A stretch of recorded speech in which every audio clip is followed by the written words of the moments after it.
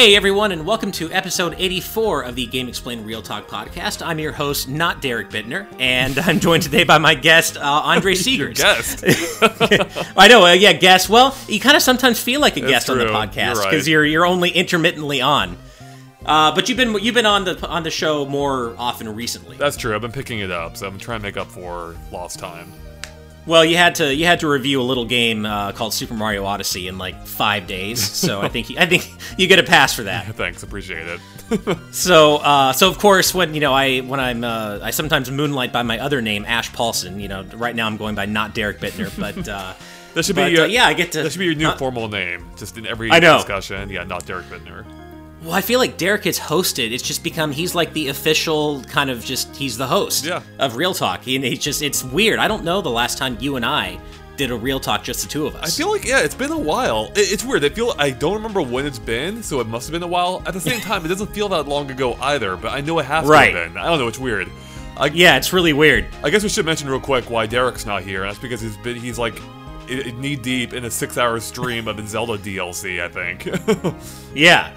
So he started streaming the Champions Battle last night, right after the Game Awards, and then he just basically continued the stream today. And you and I were thinking, well, we should probably give him a break because that's a long stream.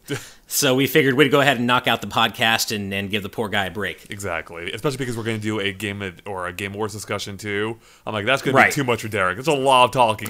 He's already been talking for 6 hours on the stream. He added that podcast and the discussion. Oh man, it's too much. Yeah. Well, what have you been up to for the past week or so? Not too much. I wanted to go see the Orient Express. I didn't even realize this was based on a novel, apparently a famous one. And had been made many times before. I knew nothing about that, so it looked kind of interesting based on the trailer. I saw it, and it wasn't bad. It wasn't bad. I don't want to say anything. I don't want to spoil it, but the ending surprised me, so that was cool. It's just like the lead up to it could have been better. I felt like they kind of dropped the ball a bit. But you didn't hate it. No, I didn't hate it. That's right. That's a glowing endorsement. Nice. That's your ringing endorsement right there. Well, I have to say, on the topic of movies, a week ago today, I saw The Disaster Artist, and it was phenomenal. It was so good. Now my opinion may be colored by the fact that The Room is like my favorite awful movie of all time. I mean, it's so fun to watch. But The Disaster Artist, it completely recontextualizes that movie and kind of helps you see what went into the filming of certain scenes and just completely changes the context of so many scenes. So if you're a fan of The Room at all, you need to go see this movie. And if you're not a fan of The Room, you need to fix that and go watch The Room however you can.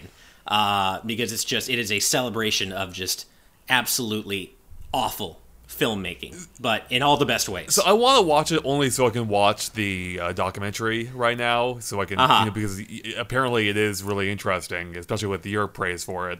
But the thing is, for me, like I can't even enjoy movies ironically. Like it's either good or bad. If it's bad, I'm not gonna like it. That kills me. Andre. You cannot go see The Disaster Artist without first at least seeing part. You know what? Okay, I get it. I understand. Not everyone likes bad movies, but just go to YouTube and watch like a highlights reel of all the best, worst moments from The Room before you see the movie, just so you have some frame of reference for what is being talked about. Because it is so, as good as James Franco is, he's fantastic, and Dave Franco, they both are. It's still not like watching the original movie in all its just badness. So definitely at least watch like a highlights reel on YouTube before you go watch The Disaster Artist. Okay, I'll see what. Yeah, it's definitely worth it. Yeah, well, I have. I forgot to mention, by the way, part of the reason why I saw the Murder on the Orient Express is because I just finally got my Movie Pass in a swift 109 days after ordering it. What? 109? 109 days. It only took me tweeting about it and getting one of the founders, I think, of Movie Pass, or one of the higher ups, contacting me via DM on Twitter to finally get it my way. But yeah, the thing is, like, you know what? The wait is worth it because the thing is magical. I paid for a $15 movie using a ticket or the pass that I spent $10 a month on. So the ticket, the ticket itself is more expensive than the pass, which is nuts to me. Yeah. So it's great. So I can go see The Disaster Artist now without like I mean I don't even care if I don't like it. Like it doesn't even matter anymore. It doesn't matter if I like the movie or not. I can exactly. Yeah. No, my wife and I have been hearing about this Movie Pass thing more and more in the last couple of weeks, and we're totally on board. Like I had no idea there was such a long wait to get it, but we're absolutely going to order ours because, I mean, we don't see movies all the time, but one of the reasons we don't go more than we do is just because they're so damn overpriced. Like we just don't want to spend that much money to go see a movie. But this Movie Pass pays for itself after you've seen like a movie, 6 movies, or even a movie, really. A movie pays for itself. A movie a month, and you already made it back, which is crazy. Yeah. Which is why you should get it ASAP, because who knows how long this thing will actually last for. See, I had no idea that they took so long to get, though. I don't think they're supposed to take that long, but the entire thing's been a kind of cluster mess with they basically when they announced the price. They were inundated with people applying for ones. I think a lot of people just got lost in the shuffle. Because there were people that ordered it far after I did and ended up getting theirs well before me. So I think I was just one of those that got lost in the initial wave, unfortunately. Jeez, this is like a trend for us lately. We've got companies who are really trying our patience. Like they're really trying it. They did this to you, and then we had this thing with UPS recently with Sonic Forces, where we tried to get Derek that copy of Sonic Forces, and we overnighted it to him, and they didn't get it to us on time, and they actually still tried to charge us the full price. And I went straight to the UPS store, and I just argued with them. I'm like, hell no, like. What? Because it got there on Monday, like the following Monday, and by then I had already played through most of the games. So, like, the money we had spent to overnight that to Derek was completely wasted, because what was the point after that? Yeah, we need to explain this, I think, real quick. So, basically, Derek was coming here to do the Xenoblade preview. Now, right before this, we found out that a store you go to had early copies that you were able to pick up. And it's like, well, damn, we should get a hold of one of those. And you didn't have time yourself to cover it because you had some other plans going on that weekend. I think what it was is I was going to, I had a delayed Mother's Day trip with my mom, so I wasn't going to be able to be home to play it that weekend. Right. So our thought was, well, Derek's going to be here for 3 days, most of it doing nothing. The Xenoblade preview itself is only a few hours. It's like, well, what if you overnighted the Sonic game to us for Switch? Overnight it to us, and Derek can play while he's here, and it probably isn't too long of a game. He might be able to finish it and then do the review before the game's even out. Because Sega was not sending out early copies for this game at all. No early press copies went out as far as I know. But yeah, so UPS totally dropped the ball on that. Didn't get it to us until, several days later, I think, after you paid for overnight shipping. And at that point, Derek had already gone home, so there was literally no point for us to either A, buy the game, and B, especially not to ship it overnight to us, when it was of no use to us at all anymore. So yeah, I'm glad you fought them to get that full refund, because... yeah, I mean, if they promise something, if you're paying for that service to get it there overnight, and they don't deliver that, what's the point? Why? Oh yeah, yeah. I was so pissed too, because I went back once and I complained and told them the story, and they initially promised me either a partial or a full refund, and I was happy with that. And they said it'll show up on your card within 7 days. I'm like, okay, I'll keep an eye out. And lo and behold, no refund showed up, as is usually the case. And so I went back, and then I got an email forwarded to me by some random UPS tech person saying, oh, FYI, we don't issue refunds after 14 days, and you requested your refund on the 15th day. And I'm like, oh, hell no. Yeah. Hell no. Because I'm like, on one hand, I'm like, okay, if you had told me that, first of all, then okay, that sucks, but I get it. I missed my window. That's my fault. Fine.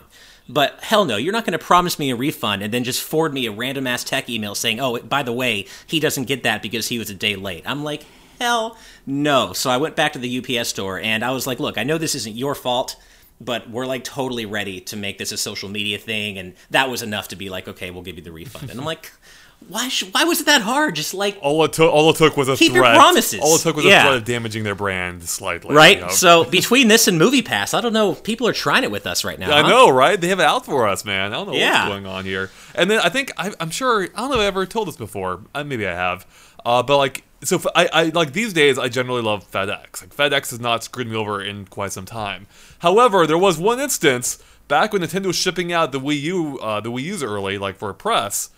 This is back when shortly after we had just started. This is 2 years into Gaming Explained, so we were pretty young then. Oh wow! Yeah. So I knew we were getting a Wii U in early, a week or two early, and so I was waiting around all day for FedEx. And finally, their truck showed up, and I lived on a cul-de-sac, so I saw the truck pull up or start pulling into the cul-de-sac. So I was getting ready. I was waiting by the window so I could run down and meet him when he got out. He stopped in front of our house and started going downstairs. I get down there. He's already driving off. The dude didn't even get out of the truck. I'm like, what the hell is this? So I literally call up FedEx at that exact moment, and I'm like, dudes, your truck just drove past me without even attempting to drop it off. So luckily they got a hold of him, and he actually came back, and he looked like so sheepish when you got out of the truck, and yeah. So I don't know. Wow. So I don't know what his deal was. Like I don't know if he like in their system, like if he stopped long enough so their GPS tracking, I think, like assumed he tried to drop it off and just didn't at all. But yeah, luckily I was able to get it that same day, because that would have just been really annoying if I hadn't gotten it then. We would have been a day behind on coverage. I think we were already behind. So yeah, it was just really frustrating. No, it is amazing to me that these shipping companies can play so fast and loose with like delivery dates. It's like, no, these things, businesses and timelines depend on these deliveries. Don't promise what you can't deliver, right. Literally. Yeah, exactly, right? So, yeah, I don't know how, and it seems to be a thing that happens fairly often. It does, yeah, more often than it should. Well, on to more positive topical matters. What have you been playing over the past week, dude? It's just been Stardew Valley. Just like whenever I have a chance, I'm just playing nice. Stardew Valley. I am in love with that game. It's just a ton of fun. Like it's addictive, just trying to grow your farm. And I've always had that entrepreneurial spirit in me. That's why Harvest Moon spoke to me originally, and now playing this game, speaks to me even more because it's like an updated version of Harvest Moon.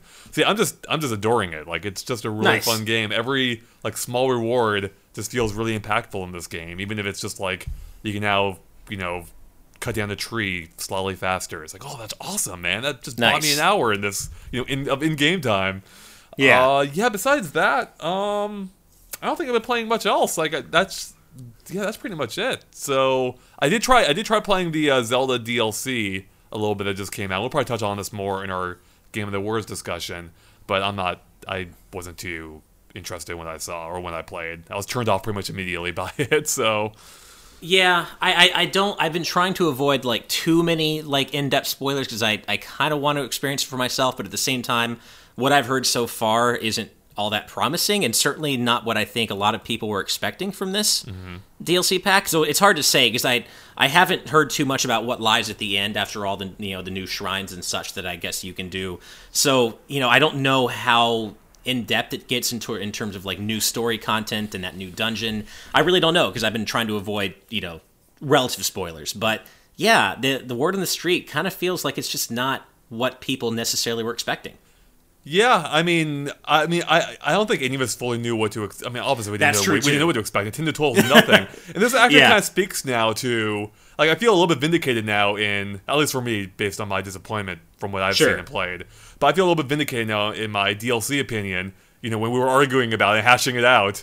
Right. Just, I wasn't a big fan of how Nintendo was going about the announcement for it because it kind of, for the full value of it, you were kind of, you had to invest in it early on in order to use the early content before you beat the game, really. But that was on the vague promise of the story DLC living up to the hype, or whatever hype there was. And from what I've seen, it doesn't. Like, it's not at all what I expected. Like, I forget the exact words they used, but they called it something like story-based DLC or like a story edition or something. I don't even remember. It was so vague. But based on that alone, it's like, okay, well, they'll probably go a little bit heavier on the story. And from what I've seen, they barely do. That's what it sounds like. Yeah. And I mean, and that's the thing. It's like, I think I was hoping, of course, I think a lot of people were hoping that, this DLC would add at least a little intrigue into Breath of the Wild's, otherwise relatively pedestrian story, in my opinion, at least. And it doesn't seem as if it does that.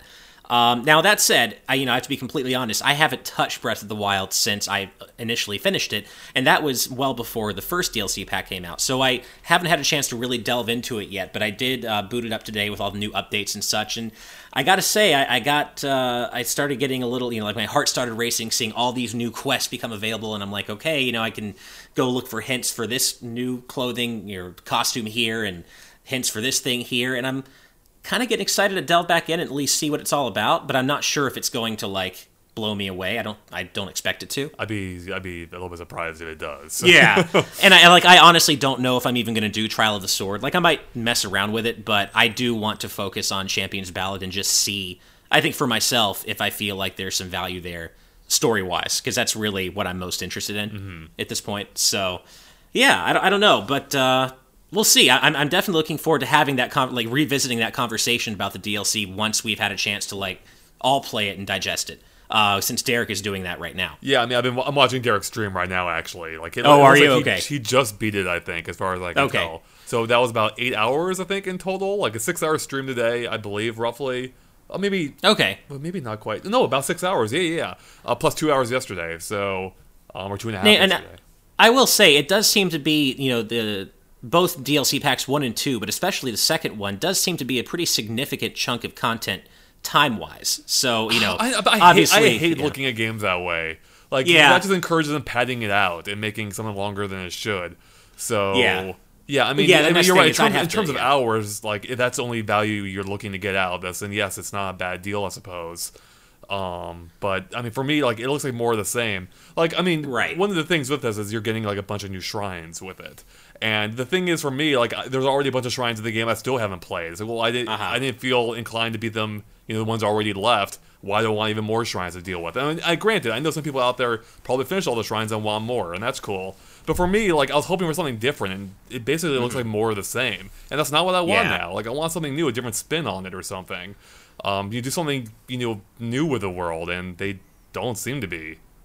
Yeah, I mean, I hear you, and I mean, I am actually one of those people. I did all 120 shrines and actually really enjoyed the vast majority of them, so I'm not... Personally, I'm not necessarily turning my nose up at the idea of more shrines. I think that sounds pretty cool. On the other hand of that, though, I also agree with you. I was hoping that maybe in addition to some more shrines, they would do something that really would change up what we've seen in Breath of the Wild. I mean, already, straight up, Breath of the Wild has among my least favorite dungeons across the entire franchise.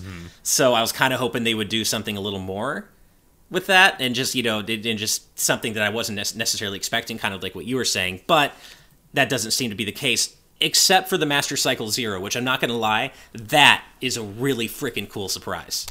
Yeah, well, before Nintendo announced it. I mean, or rather, if they hadn't announced it, it would have been a cool surprise if you finished it. Well, yeah. But I just mean in terms of, we had no idea it existed, or they were even thinking about something anywhere in that sphere before they revealed it last night. And I think that's pretty cool. I'm like, okay... I want to ride around Hyrule, zip around in that. Bike. I'm watching Derek play now. It does look pretty fun. Just like does it okay? Yeah. Nice. I mean, I think the downside though is like the way they slot the DLC in. You're effectively done with the game. I mean, most people probably already are, obviously, but by the time you can access this content, you already have to be done with the game anyway. So it's like, how much value can you really get out of that motorcycle if you've already explored the world and gone most everywhere you need to?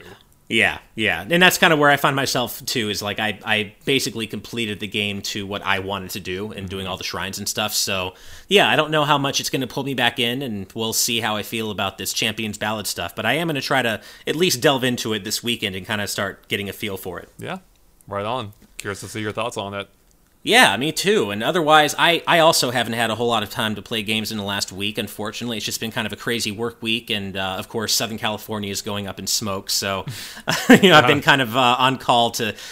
We personally don't have much of an evacuation risk because we're located pretty centrally within LA, but my parents live in the mountains, so I've been kind of on call to, go up and help them, evacuate, pack stuff up, and it's just been kind of a crazy week with all the fires here.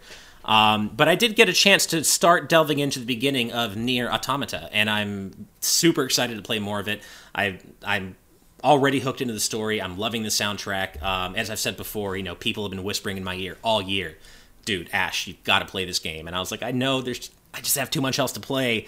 And then I made the mistake of playing the demo, and I'm like, yeah, okay, I gotta play this. So I'm trying to make as much progress in that before Game of the Year discussions start, but I don't know if I'm gonna make it. We're coming up to that time, and I'm still at the very beginning of the game. So we'll see, but yeah, that's really what I've been doing gaming-wise, other than hyping myself up over Mega Man 11. Yeah, you can't shut up about it. You have exactly. You had like 5 news stories in our.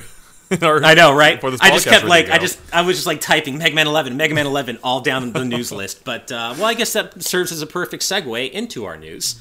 And I guess I'll go ahead and lead right off with Mega Man stuff. I'm not going to go too in-depth because we had those discussions throughout the week as Capcom revealed things. But the big news, of course, is that Mega Man 11 has been announced for all current generation consoles, including Nintendo Switch.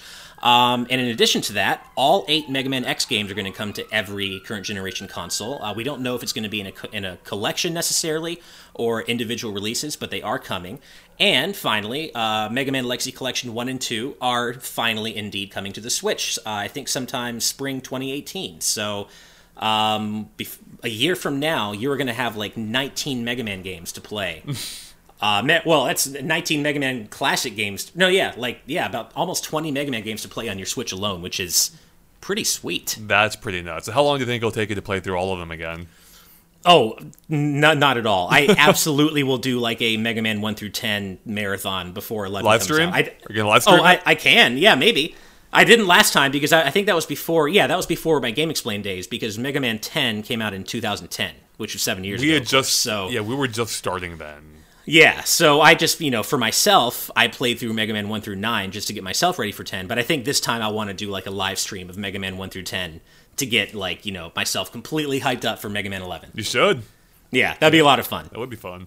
So, going back to the Legacy Collections on Switch, they are getting some new stuff in there, or at least they're being brought up to parity with other versions. So, I've heard they're going to have like the 200 extra pieces of concept art and such that were only in the 3DS version of Legacy Collection 1. So they're going to add all that stuff in. They're going to add like a rewind feature to Legacy Collection 1, and I guess they're also adding amiibo support to both games. So there you go. Yeah. Have they announced what the amiibo do? Like what? Yeah, I was going to say, I should say that the 3DS version of Legacy Collection 1 is already compatible with the Mega Man amiibo, and it just unlocks, a few additional timed challenges, for like the special challenge mode. Oh, okay. But they have not said what the amiibo support will do in Legacy Collection 2 yet. So lots of cool stuff to look forward to for Mega Man fans next year, which is something I'm really happy to say. Because you were saying you felt vindicated earlier about the DLC stuff. I feel vindicated after all this time saying, guys, Mega Man's not dead. I mean, yeah, it sucks he hasn't had a game in 7 years, but come on, he's everywhere. And I always had a feeling it was just a matter of time. And lo and behold, Mega Man's back. Yeah, I think it almost always is just like a matter of time with any like long-lasting franchise like that. Like, I think it's just a matter of time before we get another F-Zero. I don't know when that's going to happen, but it's going to happen someday. I was about to say tell F-Zero fans that, but I'm like, I just did. At the same time. Yeah, I know. I went there. Yeah. Do you think an F-Zero game, like a new F-Zero, is a foregone conclusion, though? Mega Man, I always thought was. I guarantee you, if you really want to broaden it, like within the next 10 years, we'll definitely get an F-Zero. I think. Yeah. I hope it would be sooner than that, but I think it's just a matter of time. Like, they'll look at an old IP. It's like, oh, we can bring this back. Even who expected Kid Icarus to ever come back, and that came back. So that's true. Yeah. After like 20 years. So very good point. And just keeping things on the Mega Man news track for a little bit longer, we did just find out today that Mega Man 11 is definitely going to get a physical release, which I'm overjoyed about, because that is exactly the kind of game I'd want to own physically, and I'm going to own it on every console I can anyway. Physically? So, well, I don't know about that, but at least one physical copy out there for sure.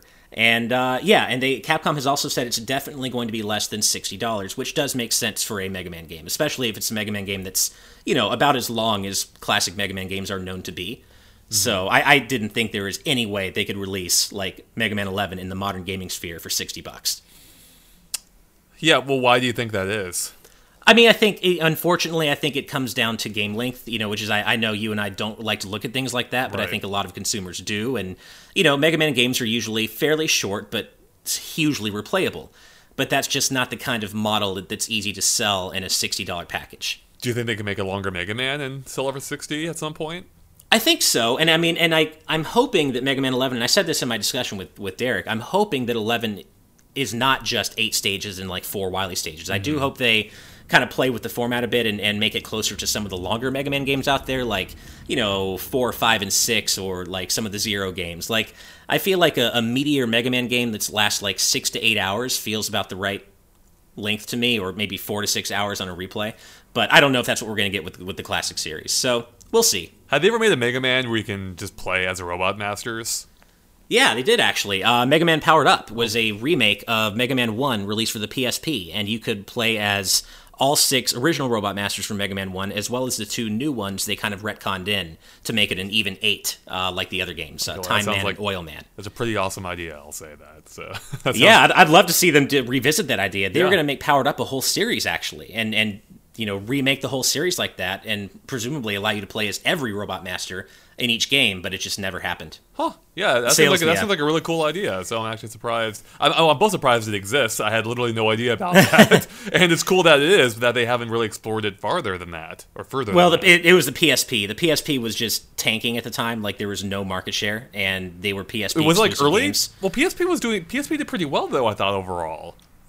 I mean, I think in the U.S. it did okay, but I don't know how much of a market there was for PSP exclusive Mega Man games. Well, yeah, I mean that's true. Yeah, a few asterisks there. Yeah, exactly. So unfortunately, they just never got the audience they deserved because they were both great games, that and Maverick Hunter X. But c'est la vie. Yep.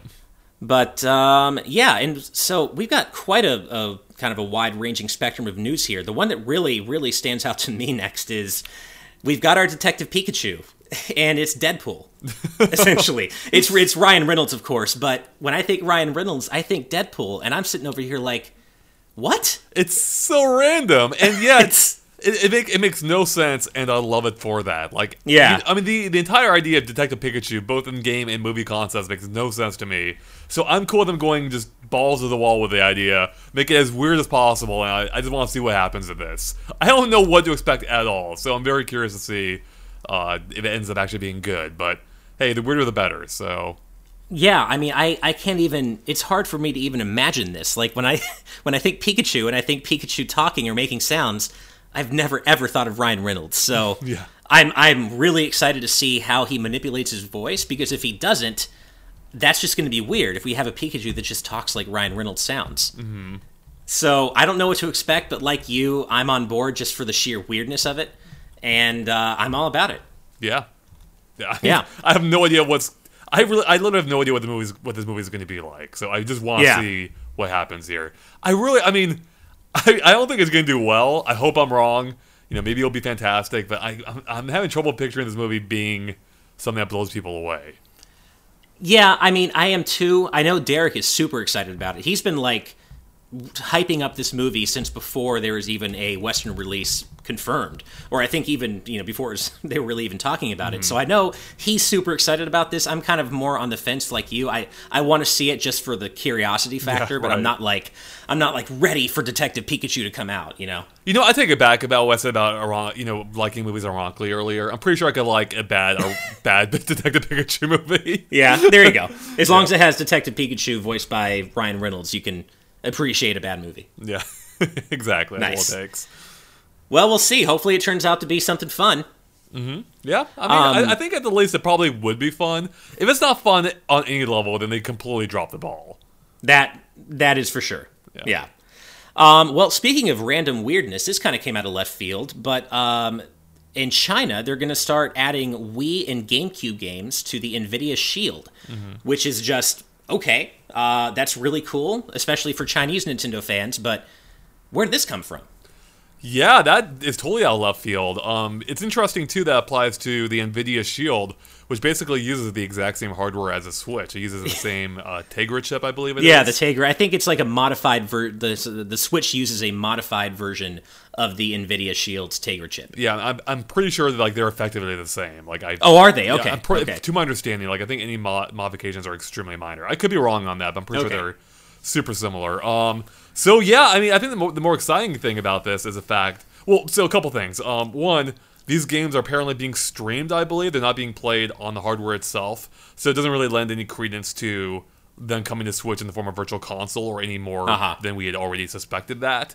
With that said, the cool thing is these games are being played in HD apparently, so they are, to my understanding, upscale or not upscale even. I think they are rendered natively at 1080p and then being streamed to your device. So I do hope that itself speaks to the future for the Switch, but I would love to see those games in HD.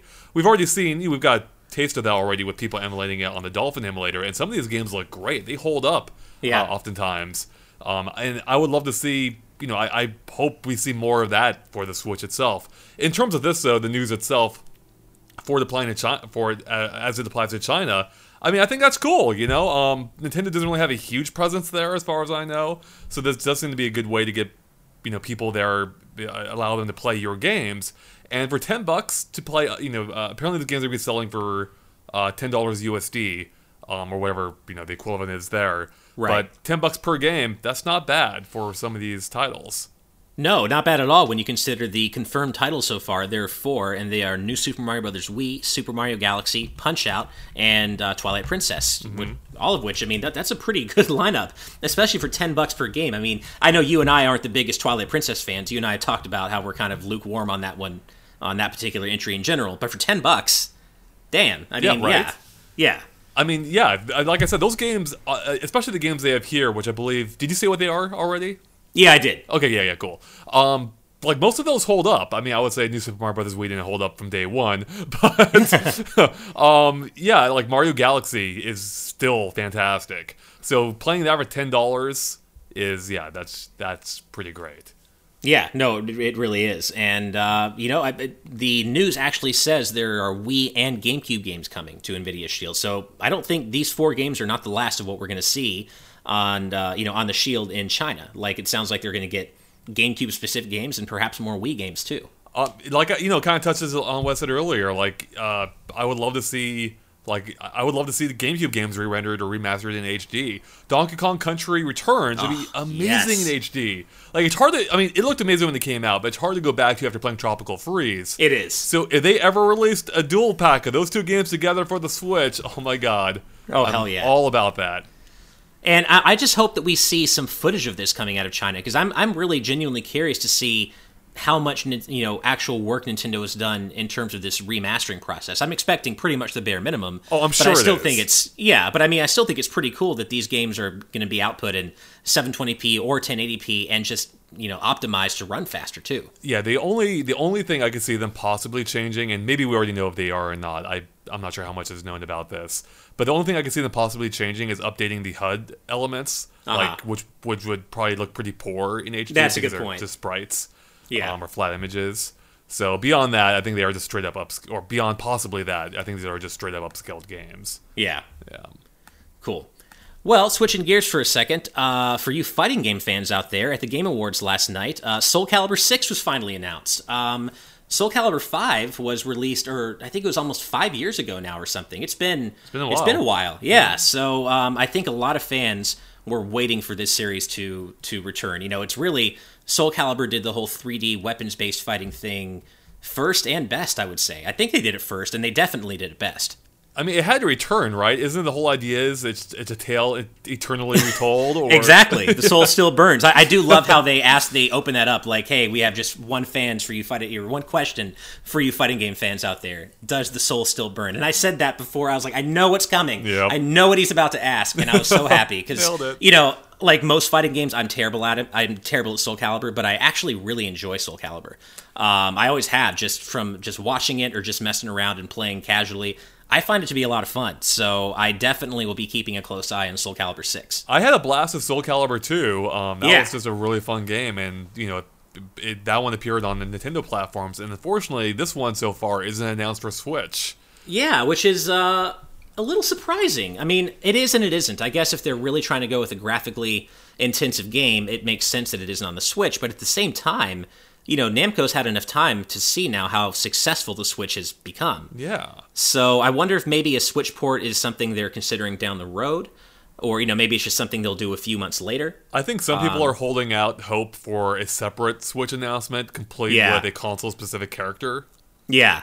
That's kind of what I think might be, you know, because Soul Calibur does have a history of console-specific characters, not just from 2, but really going up all the way through games like Soul Calibur 4, where you had Yoda on one console and Darth Vader on the other. That's right, yeah. And then Jar Jar Binks in the 3rd version. Jeez, God. But yeah, so I mean, you know, the series does have a history of console-specific characters, and of course they haven't said really anything about the character lineup at all so far, other than the fact that Mitsurugi and Sophitia are returning. Mm-hmm. And I guess they did tease a new character, and so we don't really know much about the character roster in terms of... Where's my boy Killicat? I know. Kilik is sure to return, though. I think he's been pretty much a mainstay. I don't think he's missed an injury. No, he has to. Yeah, I mean, come on. He's got the one I'm hoping. Exactly. The one I'm hoping for, my favorite character from the series, got cut in 5, and she was introduced in 2, and that's Talim. So I think I and a lot of other Soul Calibur fans are really hoping to see Talim return. Mm-hmm. And so that's what I'm going to be looking out for. All right. Well, here's hoping for you then. Yeah. And this is kind of, I guess we'll round things out really quick by just talking about how this has been a good week for surprise DLC. Not only is the Breath of the Wild DLC Pack 2 surprise release last night, which we've kind of already gone over, but Mario and Rabbids co-op DLC also just kind of came out of nowhere this week. Totally out of nowhere. Yeah. Free update for local multiplayer. It's cool. Like, I looked at the trailer, I'm like, that looks like a lot of fun.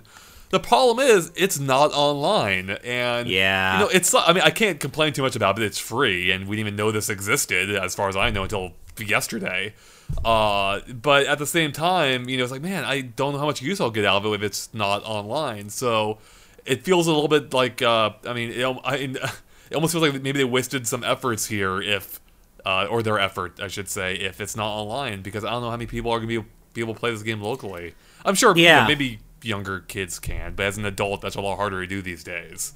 No, I completely agree. I mean, I love that this is a free update, and I love when games are supported like this, and get that kind of really cool quality of life functionality added to them, especially at no extra cost to the consumer. But I just feel like, as you're saying, the way they've gone about implementing this, I feel like its usefulness is rather limited. Mm-hmm. But, I mean, if I ever get a chance to play Mario and Rabbids, and I know I need to, I want to, it's just one of those things I never got a chance to get around to.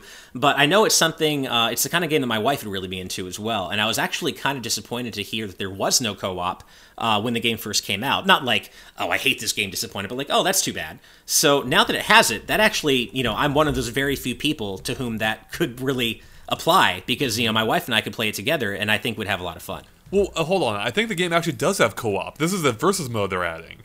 Oh, I thought the co-op mode, though, or whatever multiplayer mode they had at launch was like a separate, you don't get to play through the story. It's like a separate... It is a separate mode, yeah. I just realized, by the way, I miswrote in our doc. I wrote co-op instead of versus, so sorry about that. How dare you? So this is a versus mode, and I think that's really cool, but that's why I want to play it online, so... Yeah. No, that's true. No, okay, if it's a versus mode, then that's really unfortunate that it isn't on... online. Mm-hmm. Yeah. But the game's fun. You should try it out. So I think you and your wife might really enjoy it. Yeah, I've heard, but it's also pretty long too, right? Like it is. It's surprisingly lengthy. So yeah, that's the thing. It's just I need more time. If I could just not sleep. Whoever said we need sleep anyway? Like sleep? It's a waste, right? I'm trying that right now based on last night, and it's not going well. But I'm about to pass out. Can you believe how much more efficient we would be if we didn't need sleep? I mean, I totally agree with that. On the other hand, I feel like you need that break, right? You do, yeah. Because because if it wasn't not even to recover physically, like you just need that discrete break in your day where you can separate things. Like, if life was just like one long nonstop thing, I'd probably go mad. No, I mean, you're totally right. Plus, if we didn't have sleep as like a biological need baked into our culture, it would just be made up for the fact that by like employers, we would have just like, we'd be working all the time. Oh, that's true too. Good point. We wouldn't, that awake time wouldn't just be, time to chill. They'd be like, no, let's get, 16-hour workdays in, guys. Come on. And it would totally break the entire day-night cycle of Stardew Valley or Harvest Moon. Well, they can't have that. Exactly. It's crucial. So maybe not the best idea. Yeah, perhaps. Well, I'm going to round out this week's news with a kind of a rapid-fire lineup of 3 RPG news bits. I know, Andre, you're not a big RPG guy, so I know you won't have a ton to say about these. Were we just not talking about Mario and Rabbids Kingdom Battle? Gosh, Ash. Is that that's more of a strategy RPG, though, and it's based on Mario, which I feel like... You said RPG, right? Or did you say JRPG? Yeah, I guess, yeah. But would you really even be into Mario and Rabbids if it didn't have the Mario part? I mean, if it played the same, but I will admit, like, I'd be less inclined to try it out because the Rabbids by themselves can be a little bit obnoxious. So. What if it was like Final Fantasy Rabbids? Oh, that'd probably be a turnoff, actually. Yeah, that'd be a turnoff to I think anyone. Like that sounds awful, doesn't it? Well, Mario and Rabbids sounded awful. Well, good point. A lot of people argued Mario and Rabbids sounded awful. I was always intrigued by the idea. I'm like, you know what? This sounds stupid enough. It could work, and sure enough, it worked. Yeah. Well, I mean, if crazy crossovers like that can happen, who's to say that a year from now we're not gonna we won't have Final Fantasy 15 DLC celebrating the Rabbids or something? Actually, you just reminded me. I was on the Nintendo World Report podcast, or not podcast, like a charity stream they were doing about a week ago. And the topic I was on, they had like hourly topics, and the one I was on was just crazy crossovers. And they had this random generator that combined Nintendo IPs with something else completely random, sometimes with each other or Final Fantasy, whatever else. And we got some amazing ones. Oh, I bet. I think that segment's archived on their website, so go check it out if you want to just hear some crazy crossover ideas, and then we talk about how that could work. Nice. We had Wii Sports and Far Cry. So we're trying to imagine how that would work as a game. Oh my god. It was pretty great. That's fantastic. Yeah. That sounds like it was a lot of fun. It was a lot of fun. It was a really fun segment. Nice. Well, keeping in theme with this week's overall motif of surprise DLC, I'll just go ahead and talk about really quick about how Final Fantasy 15 is getting yet another update that's coming out on December 12th. And we knew this because that's actually the release of Episode Ignis, which is the last extra playable episode focusing on Noctis's fellow party members. However, the surprise element is that we're also getting character switching for the main game. So, when I played the game back when it came out at launch, you could only play as Noctis. The whole game was kind of, centered on what Noctis could do, and you really only directly controlled Noctis, and you would issue orders to to the party members. That is no longer the case. You can now control all 4 party members the way they play in their respective DLC episodes throughout the whole main game. So, I gotta say what you will about Final Fantasy 15, what you like about it, what you don't like about it, but Square has really done an amazing job keeping this game updated, continuing to fill in the little holes that the original version had, which, you could argue that maybe they shouldn't have had those holes in the first place, but they have really done a great job supporting the game with free updates, much like Splatoon, stuff like that. So it is really cool to see these, serious quality of life updates being added to this game a year now after launch. Yeah, the difference between it and Splatoon, though, is Splatoon is a multiplayer game, whereas this is a story-based single-player game. So it's cool they're doing those updates, but it does kind of invite the question of, are you better off waiting to play some of these big games because they get improvements down the line? To some degree, that's even happened in Breath of the Wild, having performance updates, and then if you count the DLC, they did add a couple of items that you might find useful in your first playthrough. Yeah. So it is weird how if you hold on, these days, you may actually want to hold off on playing a game because you'll probably get better experience, maybe a year down the line. Well, you make a good point there. I would only say that Final Fantasy 15 was a single-player only game. It actually, not too long ago, did just get a complete, a full multiplayer mode added. And as part of this December 12th update, they're also adding free new features to that multiplayer component. So, just to swing the pendulum back the other way, they are really adding a ton of content, including a whole new multiplayer mode. So, yeah, it's kind of cool. That's cool, definitely. Yeah. Personally, I'm just looking forward to playing Episode Ignis. I would love to replay the entire game, being able to switch between all the party members, but when am I going to find the time to do that? It's never going to happen. Have you even started Xenoblade Chronicles 2 yet? Oh, I don't even have Xenoblade Chronicles 2. I don't even, I might play that. I want to, but when? Yeah. When am I possibly going to play that? Yeah. Good luck with that. So. Yeah, exactly. But speaking of something I hope I have time to play early next year, the Secret of Mana remake that's coming out, I believe, in February, is going to get a limited physical release on PS4 by way of GameStop. So I'm not the biggest fan of shopping at GameStop ever. I go out of my way to avoid ever walking into a GameStop, but I love my Square Enix titles. I do love Secret of Mana. I might have to go for this physical edition. It's funny. I'm totally on a tangent here. You always hear about these horror stories with GameStop. Maybe I'm the only person in the world who's not had a single problem with them. You might be, literally. I actually find them convenient. It's we actually, there's actually a chain of game stores now that I can go to and usually pretty reliably find the thing I need. Granted, that's less so these days because I'm buying everything digitally or off Amazon. But before then, I actually found them useful. So. Yeah, I guess I've gotten lucky. I don't think I've had really a bad experience with GameStop. Well, I can say I do know what a positive experience with GameStop looks like or feels like, because I've been to good GameStops and I've gotten, GameStop people who are cool and just want to sell me the game and then I can go my merry way.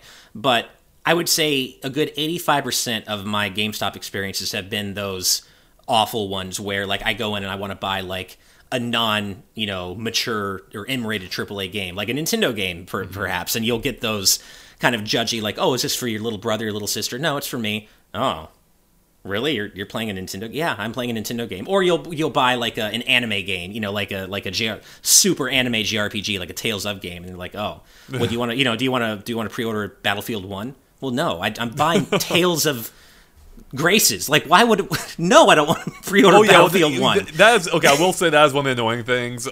Is whenever you call them up and they have the whole spiel about a game like now available for pre-order. It's like, I'm not calling about that game. So, and I did have that thing where I went to go like buy a new game once, and they tried to sell me like an open game they'd already gutted. Yeah, okay, that is lame. I have totally no patience for that nonsense. I mean, none whatsoever. Yeah, no, I mean, I'll be straight up. Like some of their business. Business practices I've heard about like are bad. They're not great. Just from a subjective experience, I've had very few issues with them. But I totally agree on that game thing. I actually have had that a couple of times where I'm like, wait, I don't want an open copy. I want the original. Well, that's why I'm hesitant. I'm really hoping that when I go to get my physical Secret of Mana copy, that it hasn't been gutted because I don't trust GameStop now. But but hey, maybe I'll get lucky and Square Enix will hook us up with a review copy or something, and we can get it that way. Is it 3 players still? I don't know. I think I might just be 2-player because I don't think that. Oh man, just like the Super Nintendo version or the Super Nintendo Classic version. That's a great question. I need to look that up. I don't know if they've announced that or if it's just 2-player, but they absolutely should make it 3-player. I mean, they still have all 3 characters, right? I feel like it would have to be 3-player. It would have to be, right? Yeah, you would think. I hope so. If not, I mean. I personally am looking forward to that remake quite a bit because I really enjoyed what I played at PAX Prime or PAX West last year. And but I have to say, if they removed that 3-player support, like why though? Why would they need to do that? Yeah. So I'm looking it up right now, and I don't see anything about whether they've confirmed that or not. But I am very curious. We'll hopefully find out. Yeah. Well, wrapping up our little quick. Well, it was going to be a quick slate of RPG news, but you wanted to comment on both stories. I'm actually kind of surprised, Andre. Yeah, I know, right? But the last story here is really quick, is that the demo of Lost Sphere is now out in the West on PS4 and Switch. So if you're a big fan of I Am Setsuna, or you're interested in seeing the next game from that studio, it's Lost Sphere, and it comes out next month, I believe, and you can play a demo of it right now. So pretty exciting. Sweet, yay for demos. Yeah, and actually, for those of you who are specifically interested in that, keep an eye out because I think I'm going to be doing a Game & Watch of the Lost Sphere demo now that it's available in English. So, if you're interested in taking a look at that, keep an eye out. All right, cool. I didn't even know about that, so this is a hot exclusive. All right, yeah. Well, that about wraps it up for the news we have this week. So we will go ahead and move on to our Patreon topics. And as a reminder, for just $1 a week, you can get early access to each podcast and occasionally other content as well. So, and in addition to that, you can suggest topic ideas like the ones we're about to go into right now. So, Andre, you want to start us off? Yeah. So this one comes to us by way of Javante? I think it's Javante. Javante, okay, cool, I had it right. Yeah, Javante McLeod. Okay, why am I even bother trying to pronounce the last name? Jesus. I think you got it. Got it. All right. Sorry, I'm just terrible with names. So, all right. Hey, Game Explain crew. So I was curious as to what YouTube/content creators you guys enjoy watching in your spare time. When you're not getting bombarded by Nintendo releases and such. Maybe some that inspired the way Game Explain is today as well. Keep up the awesome work, you guys. Love the content, and that we get to hear from you on a weekly basis via the podcast. So I feel like this is probably a topic we've touched on before, but I don't think I've really talked too much about it. So for me, I actually don't watch too many YouTube creators. I just don't have time to. But I have been. I think I've mentioned before. I really like Red Letter Media. I was turned on to I discovered them with their Star Wars reviews, their prequel reviews, which were amazing, I thought.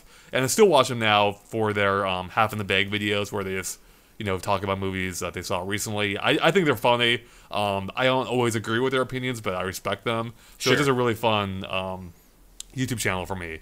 Beyond that, I've been addicted to Boundary Break recently. Right? Yeah, it's a great channel. And I'm a little bit annoyed because it's such a good idea. It's actually an idea I had for a few years now, not to the same extent he does. He does a great job with it. Yeah. But I always wanted to do a series where I didn't realize they had all those tools out there now where you can move the camera, divorce the camera completely from how the game normally works. But I thought it'd be cool to do a behind the scenes type thing where in games you can go outside the boundaries through glitches or whatnot. But he took it to the next level. He does an awesome job. I've just been going through his entire series and watching like just the crazy stuff you can find in the backgrounds that were either unused or just it's just interesting to see how they set up the world in ways, you know, in the parts you can't see. Like, oh, that building's just floating out of nowhere because you can't see the ground otherwise. So why would there be ground there? You know, just small details like that I find fascinating. So definitely check that out.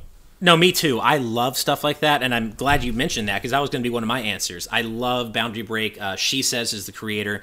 I just absolutely love that series, love his content, and I have enjoyed so many meals just over an episode. Yeah, that's what you too. I'll order food and watch Boundary Break. It's so good, and I'm just and I genuinely learn new things about a lot of games that I played to death that I never would have known otherwise, and it's just like he answers questions that you wouldn't even necessarily think to ask, like. He just did a really great episode on Smash Wii U, and he's like, "Hey, on the Wily Castle stage, the yellow devil in the background, does he actually teleport, you know, onto the stage? Can you watch the teleportation like trajectory, or does he just disappear and then reappear in the stage?" And of course, it's the latter. But it's just so cool that like you can get these questions answered by whatever tech whiz magic that he does with those games' cameras. Yeah, absolutely. It's just really fascinating stuff. Like, you'll sometimes see cut content, or, just, again, why they set up the level like they did. Sometimes you'll see stuff that you could tell, like, was intended to be viewed, but never was. Yeah. Like, sometimes, like, the environment art doesn't put more details in than they have to, because they're not fully aware of how the camera is going to be positioned, or they changed how the cameras can be positioned. Yeah. It's really cool stuff. And I've been watching, so I've watched them on and off for the past couple, year or two, or however long he's been doing it. But I haven't, I missed a ton. So I've gone back to the beginning, I've been watching them, and it's really interesting, too, to see his growth personally and how he presents them. Like, before, it was much more casual than it is now. And I like that. Like, it's cool to see how he's gone better at it, and also just how, by the nature of how similar a lot of these games are, he's honed in on the more interesting things on a per game basis instead of showing the same stuff that applies to game to game to game. Because after a while, you get the idea of how they set up these environments. Like, there's almost always a skybox. There's always almost stuff floating out of nowhere because you don't need ground. So it's cool that he focuses on the stuff that matters once if you follow it all the way through. Yeah, definitely. And I also really like how the kinds of games he covers has expanded over the years, too. Like, not only has his delivery style and just he's just gotten better at what he does, but he also doesn't only do Nintendo games now. Like, of course, I'll always want to watch him do Nintendo games, but it's also cool to see him do games like Uncharted and Portal and, other stuff that isn't just in the, Nintendo side of things. Yeah, absolutely. So any other YouTubers you watch? Or Yeah, I have a few I can rattle off. I'm a big fan of the Easy Allies. Got to give a shout out to them. I think their content's fantastic. They always seem to bring a very positive, very just good feel approach to their game coverage, which I really appreciate. Just a very positive... Yeah, love and respect. Very positive and very respectful team over at Easy Allies, and I really think their content's great. I especially love their reviews. I think they just do really great content all around. Also, Screw Attack. I always, Screw Attack top 10s and death battles. It's like, I guess, YouTube junk food almost, but they're so fun. Screw Attack to me has always been a good time. Death battles are usually very well animated, and their top 10s are always pretty goofy. So I enjoy, a good Screw Attack video every now and then, and I watch Digino Gaming every once in a while when they cover a topic that I like. I feel like they do really good fact checking and research. And Video Game Donkey, just because he makes me laugh nonstop. Video Game Donkey gets me every time. I love his stuff. He just cracks me up all the time. So, yeah, those are pretty much the, other than, of course, our own wonderful content, those are the other YouTubers I mainly follow. Yeah, one other one I'll give a shout out to is Kind of Funny. I watch them. They're more casual in their presentation, but I like that. Like, it's great. I don't mean this as an insult, but it's like great background noise. Like, whenever I'm walking somewhere, I'll just throw on the Kind of Funny video, and they're always talking about some topic I find interesting. So yeah, and they're just I used to work with some of that crew too. So no, I'm actually glad you brought them up. I think they're great. Their stuff is consistently strong and pretty funny. So I will totally pretty co-sign funny on that. Kind of funny. Yeah, there we go. But no, I will totally co-sign on that. I love those guys. Yeah, they're good stuff. Yeah. It's funny. It's funny that we're answering this question on the week that Derek isn't here, because Derek, of the three of us, he's YouTube fanatic. That's why it's a good thing we're not. We'd be here for hours. And he just, good point. Just rattles down every YouTuber in existence. Yeah, I'll never forget. I think the first time he stayed at my place for E3, he came. We were hanging out. He's like, "Hey, so you want to watch YouTube?" And I'm like, I mean, I spend a lot of time on YouTube already because we're YouTubers. So I mean, I'm good. And he's like, okay, well, I'm gonna get caught up on some shows. I'm like, okay, cool, man. And we're just doing our own things. But I was shocked at how many. He's like, hey, so this YouTuber and this YouTuber and this guy, this YouTuber just did this. I'm like, I have never heard any of these names. What are you talking about? Yeah, right. He's so like, yeah, he's so funny because he is, like a YouTuber, but he's also such a big fan of other YouTubers. Yeah, yeah, it's yeah, great. Totally. No, it is great. Yeah, absolutely. Now, Derek's probably like one of the most modest guys I know too. So. Oh yeah. Yeah. Yeah, for sure. Yeah. But cool. Well, then we will move on to my topic, which this week comes from Joe, who asks, is there a game that you thought had a very good story, gameplay, etc., but had so average or simply bad music that it diminished your overall experience with the game? And on the opposite, is there a game that was meh, but you continue to play it simply because the soundtrack was awesome? Edit, I would also like to thank you and congratulate you for the amazing coverage you did for the crazy month of November. So thank you very much for that, Joe. We appreciate it. November was incredibly crazy to the point where we had to obviously miss a couple of podcasts. So we really do appreciate your understanding and your patience there. And yeah, I picked this question not because it's specifically related to music, although I do have examples of that, but because it kind of reminded me of a game that we're all talking about right now anyway, and that's Breath of the Wild. And I'll get to that in a second, but in terms of the actual music part of it, certainly I've had those games. I mean, you could probably point to most of the, a lot of the 3D Sonic games, really. I mean, like games like, Sonic Heroes. I didn't think it was a terrible game, but it wasn't a great game, but it had a phenomenal soundtrack that drove me to complete the whole game. I mean, Sonic Colors had Sonic Colors, although that game was great to begin with. Oh, that's true. I mean, actually, you're right. Yeah, that game was just great all around. Yeah, but like even games like Sonic Adventure 2 or hell, even Sonic 2006, which should never be played, that soundtrack is so freaking good, and I was happy to experience that entire soundtrack as I played through that horrible game. So yeah. Well, let me piggyback with that real quick. Sonic R, I thoroughly enjoyed that game. Oh yes. But I'm pretty sure a lot of that was due to the music, which also by itself isn't like amazing. Well, no, it is amazing. Excuse you. Sonic R soundtrack by itself is like the best thing ever. No, I don't. I love it. This might get back actually to the ironically enjoying conversation earlier. Uh-huh. Maybe I was totally off base on that. That's true. I actually do quite like Sonic R's music. I think I went a long ways in me enjoying Sonic R, which I still enjoy I did enjoy. I don't know if I hold up these days. Yeah. But I enjoyed it from a gameplay perspective. But the music definitely helped. Oh yeah, totally. And I mean, and that there are other examples of that too. I know on the opposite too. Like I remember, I was pretty excited as a big RPG fan, especially back in the PS1 days. FF7 and all that. I was so excited for Legend of Dragoon to come out, and I was like, okay, Legend of Dragoon going to be another really cool multi-disc epic JRPG after Final Fantasy VII.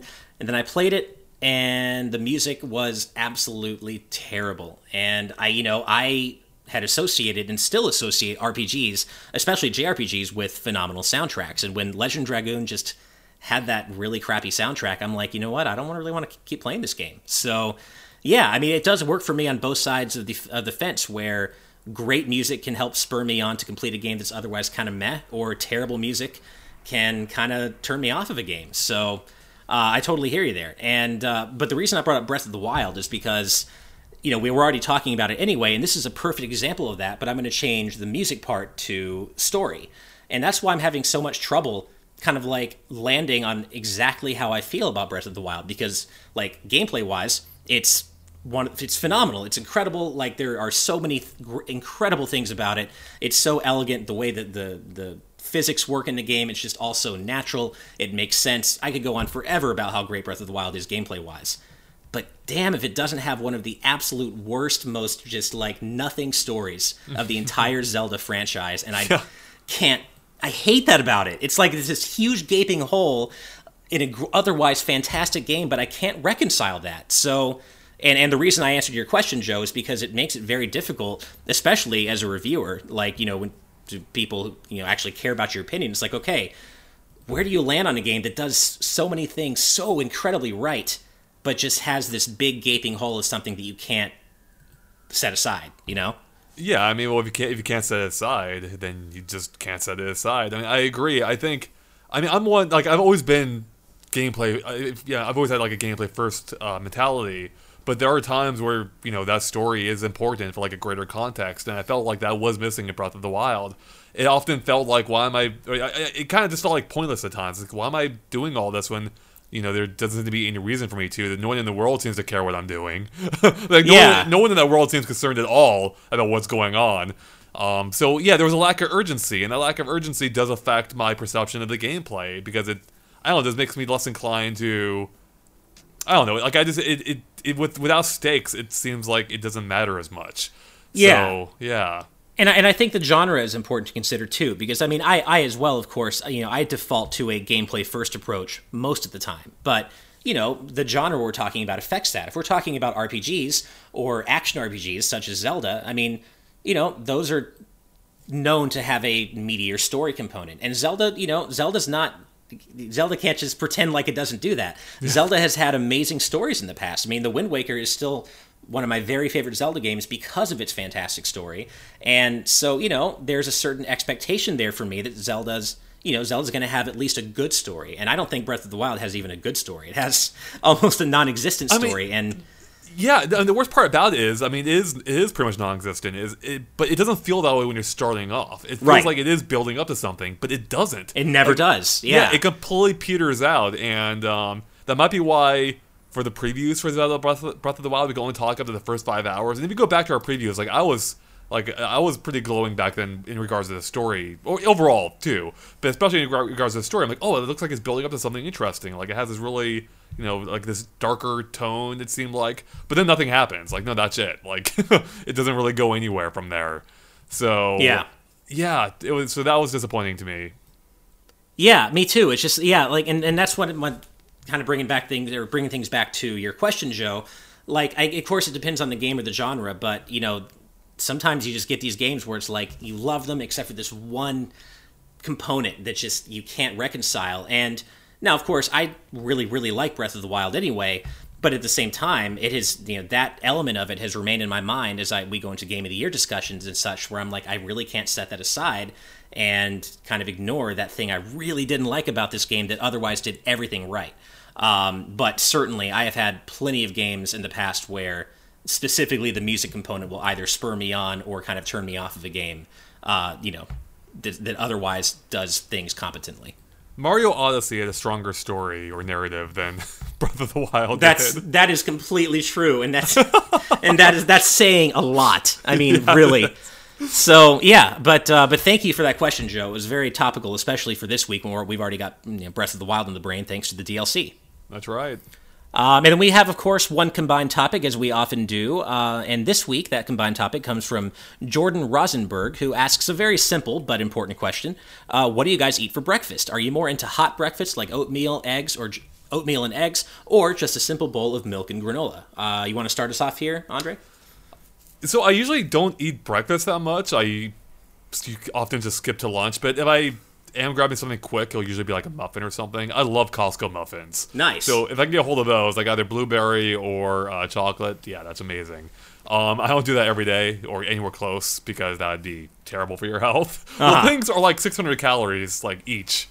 But I do, with that said, even though I don't eat breakfast that often, I do love breakfast, especially like I like going to, or brunch, I guess more specifically, but like pancakes and waffles, which is also something you shouldn't do too often, so I don't. But when I do, like, I do love getting the works, like, pancakes or waffles with eggs over easy, and then bacon. Oh, that's fantastic. So. I mean, you say you shouldn't eat waffles all the time, but Eleven from Stranger Things she basically has a diet that consists only of waffles, and she's doing fine. So I don't know what you're talking about. Eggos, do those really count? I love Eggos, but do those count as waffles? I guess, sorta, don't they? I mean, you're waffling on this. I guess I am kind of waffling. I was going to say maybe they're awfuls, but then that makes it sound like they're actually bad, and I'm like, no, because Eggos are actually good. So yeah, that's true. Yeah.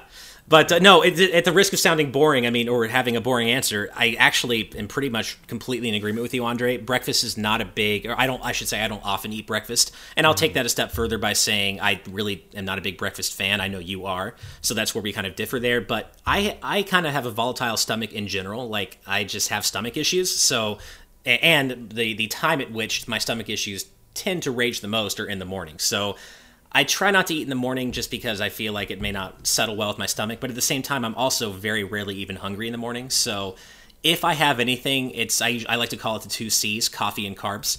I have coffee daily. I'm a huge coffee fan. Love coffee. And I'll have like a muffin or a scone sometimes. Obviously, as you were saying, you can't do that every day because it's terrible for you. But typically, if I'm eating in the morning, it's going to be a bready, like, bakery-esque item. I'm not an eggs and hash browns. I do like the occasional waffle, I'll admit, but mostly, you like hash browns? I'm just not. I do like hash browns like in a vacuum, but I'm never hungry. You eat breakfast in a vacuum? Yeah, in a vacuum. Well, I mean, like, I like the idea of hash browns, and I would eat hash browns at any other time of day, I guess, because I like potatoes, but I'm just not hungry for rich, heavy food. How do you feel? In the morning. Even McDonald's. Well, hold on. McDonald's has a year round. They have all day breakfast now. Oh, don't get me started. McDonald's breakfast is the most disgusting, vile, nasty nonsense food I have ever had the displeasure of putting in my mouth. And how dare you? How could you? But my wife too. She loves McDonald's breakfast. I don't know how you guys do it. It's nasty. I don't think you have the right to speak as someone who eats in a vacuum. I guess. But McGriddles? Really? Egg McMuffins? No, I agree. McGriddles, no, they're gross. But like the Egg McMuffin, hash browns, or even their hotcakes, I like. Like, they're all decent. I mean, they're not great. They're not amazing. But I think they're pretty good for like fast food breakfast. Like, if you need something quick, they're not bad. I guess, but to be fair, that may also have to do with my general distaste for food in the morning anyway. That could. But like I said, they're all day now, so you can get breakfast whenever you want at McDonald's. Well, I guess I better go just rush out right now and go get an forget the muffin. podcast. Yeah, go get that. Yeah, but I mean, yes, but so I wouldn't be going. I wouldn't be going to like an upscale place and getting a really nice breakfast sandwich either. It's just not really my style. I will very occasionally have a breakfast burrito. I do like them sometimes, especially if they're like, made the way I like them. But yeah, just in general, I don't have much of an appetite in the morning for anything other than coffee. So you don't like breakfast, but how do you feel about brunch? I like eating brunch. I don't like being at brunch because it's always so freaking crowded. Because it can't be in a vacuum. Because it can't be in a vacuum. See, in vacuums, you can eat by yourself. You don't have to worry about other people. But no, like, yeah, I like eating brunch, but I found that, like, whenever I go to brunch, it's, everybody loves brunch, especially in LA. Like, brunch is like the hipster thing to do. So you go to brunch and they're like, it's like an hour wait at the minimum. And it's like a million bazillion people. And it's like, I'm okay. I'm good on that. No, I mean, it's the same thing here usually. Like, at least with the trendy places, like, you're going to be waiting for at least half an hour, probably longer than that. And it's like, it's already a Sunday morning, so I'm like, okay, well, I could be home playing video games or just lounging around or chilling. I don't really want to be... Yeah, I was going to say the key thing is to go to brunch early on Sundays, but I'm like, oh, wait, then that's breakfast for you, and you don't like that. Yeah, so. Plus that would also presume that I have any reason to get up that early on a Sunday. And brunch is not a good enough reason for me to get out of bed before, like, 10 o'clock on a Sunday. I don't know. For me, bottle samosas are pretty compelling. So. All right, fair enough. That is, that is a pretty compelling argument, I have to say. Yeah, but otherwise I'm not a big fan of getting up too early either. Like, I mean, even with early flights, like, they're cheaper, there's no one at the airport. I'm like, do I really want to wake up like 7 a.m. though? No, right. I don't. Yeah, I'll deal with the people and the extra cost. Oh, how nice for you to say that about yourself. But then when you're flying me out, you're like, oh, hey, Ash, okay, I got you on the 5 a.m. flight out of LA. I'm like, what the? To be fair, like, the cost difference we're dealing with there is like $60 versus like $1,000 or whatever. That's true, but still, you got my ass getting up at 3 a.m. for a flight to San Francisco that's like an hour long. Hey, now, in my defense, like, that's not too far from what your hours used to be. Granted, they're not so far these days. That's true, yeah. Before, you were pulling some weird-ass hours, so... That's true, yeah. Good point. Yep. But, but that said, I mean, I went to Phil's this morning, and I would, if I could, I would go to Phil's every day. Do you eat breakfast or breakfast-type stuff at Phil's? But they have, like, their avocado toast and... I will occasionally have a Phil's bagel or one of their muffins. Like, I like their coffee cake muffin and their brown sugar muffin. But, again, I can't do that every day. So I'll mostly just get coffee, and then I'll get, like, a bakery item once every few days, I guess. It probably is a good idea because Phil's coffee especially is already a meal in and of itself, kind of. Exactly. And it's also a little more expensive, too. So it's like, it's probably good that you're not getting, Phil's coffee and Phil's bakery item every day. Yeah, that's true. Yeah. But, that ended up being a much more in-depth question than I was expecting. But, food always is great to talk about. So thank you for the question, Jordan. I'm hungry now. I know, me too. Well, that's good actually, because we've reached the end. Oh my god. Yeah. And so we've reached the end of episode 84 for the Game Explained Real Talk podcast, and thank you guys so much for listening. We really do appreciate it, and especially, again, I know we missed like 2 podcasts during the month of November, and we really do truly appreciate your patience. It is never because we just, we're too tired, or we just don't care, or whatever, they can wait. It literally is just because it's November, that is the month for video games, and we're just, bending over backwards covering every game imaginable, but suffice to say, we really do appreciate your patience. So anyway, this has been episode 84 of the Game Explained Real Talk podcast. So we'll see you guys next week for episode 85, and maybe we'll have all 3 of us there this time. So thank you guys so much for listening, and we'll see you next time. Bye.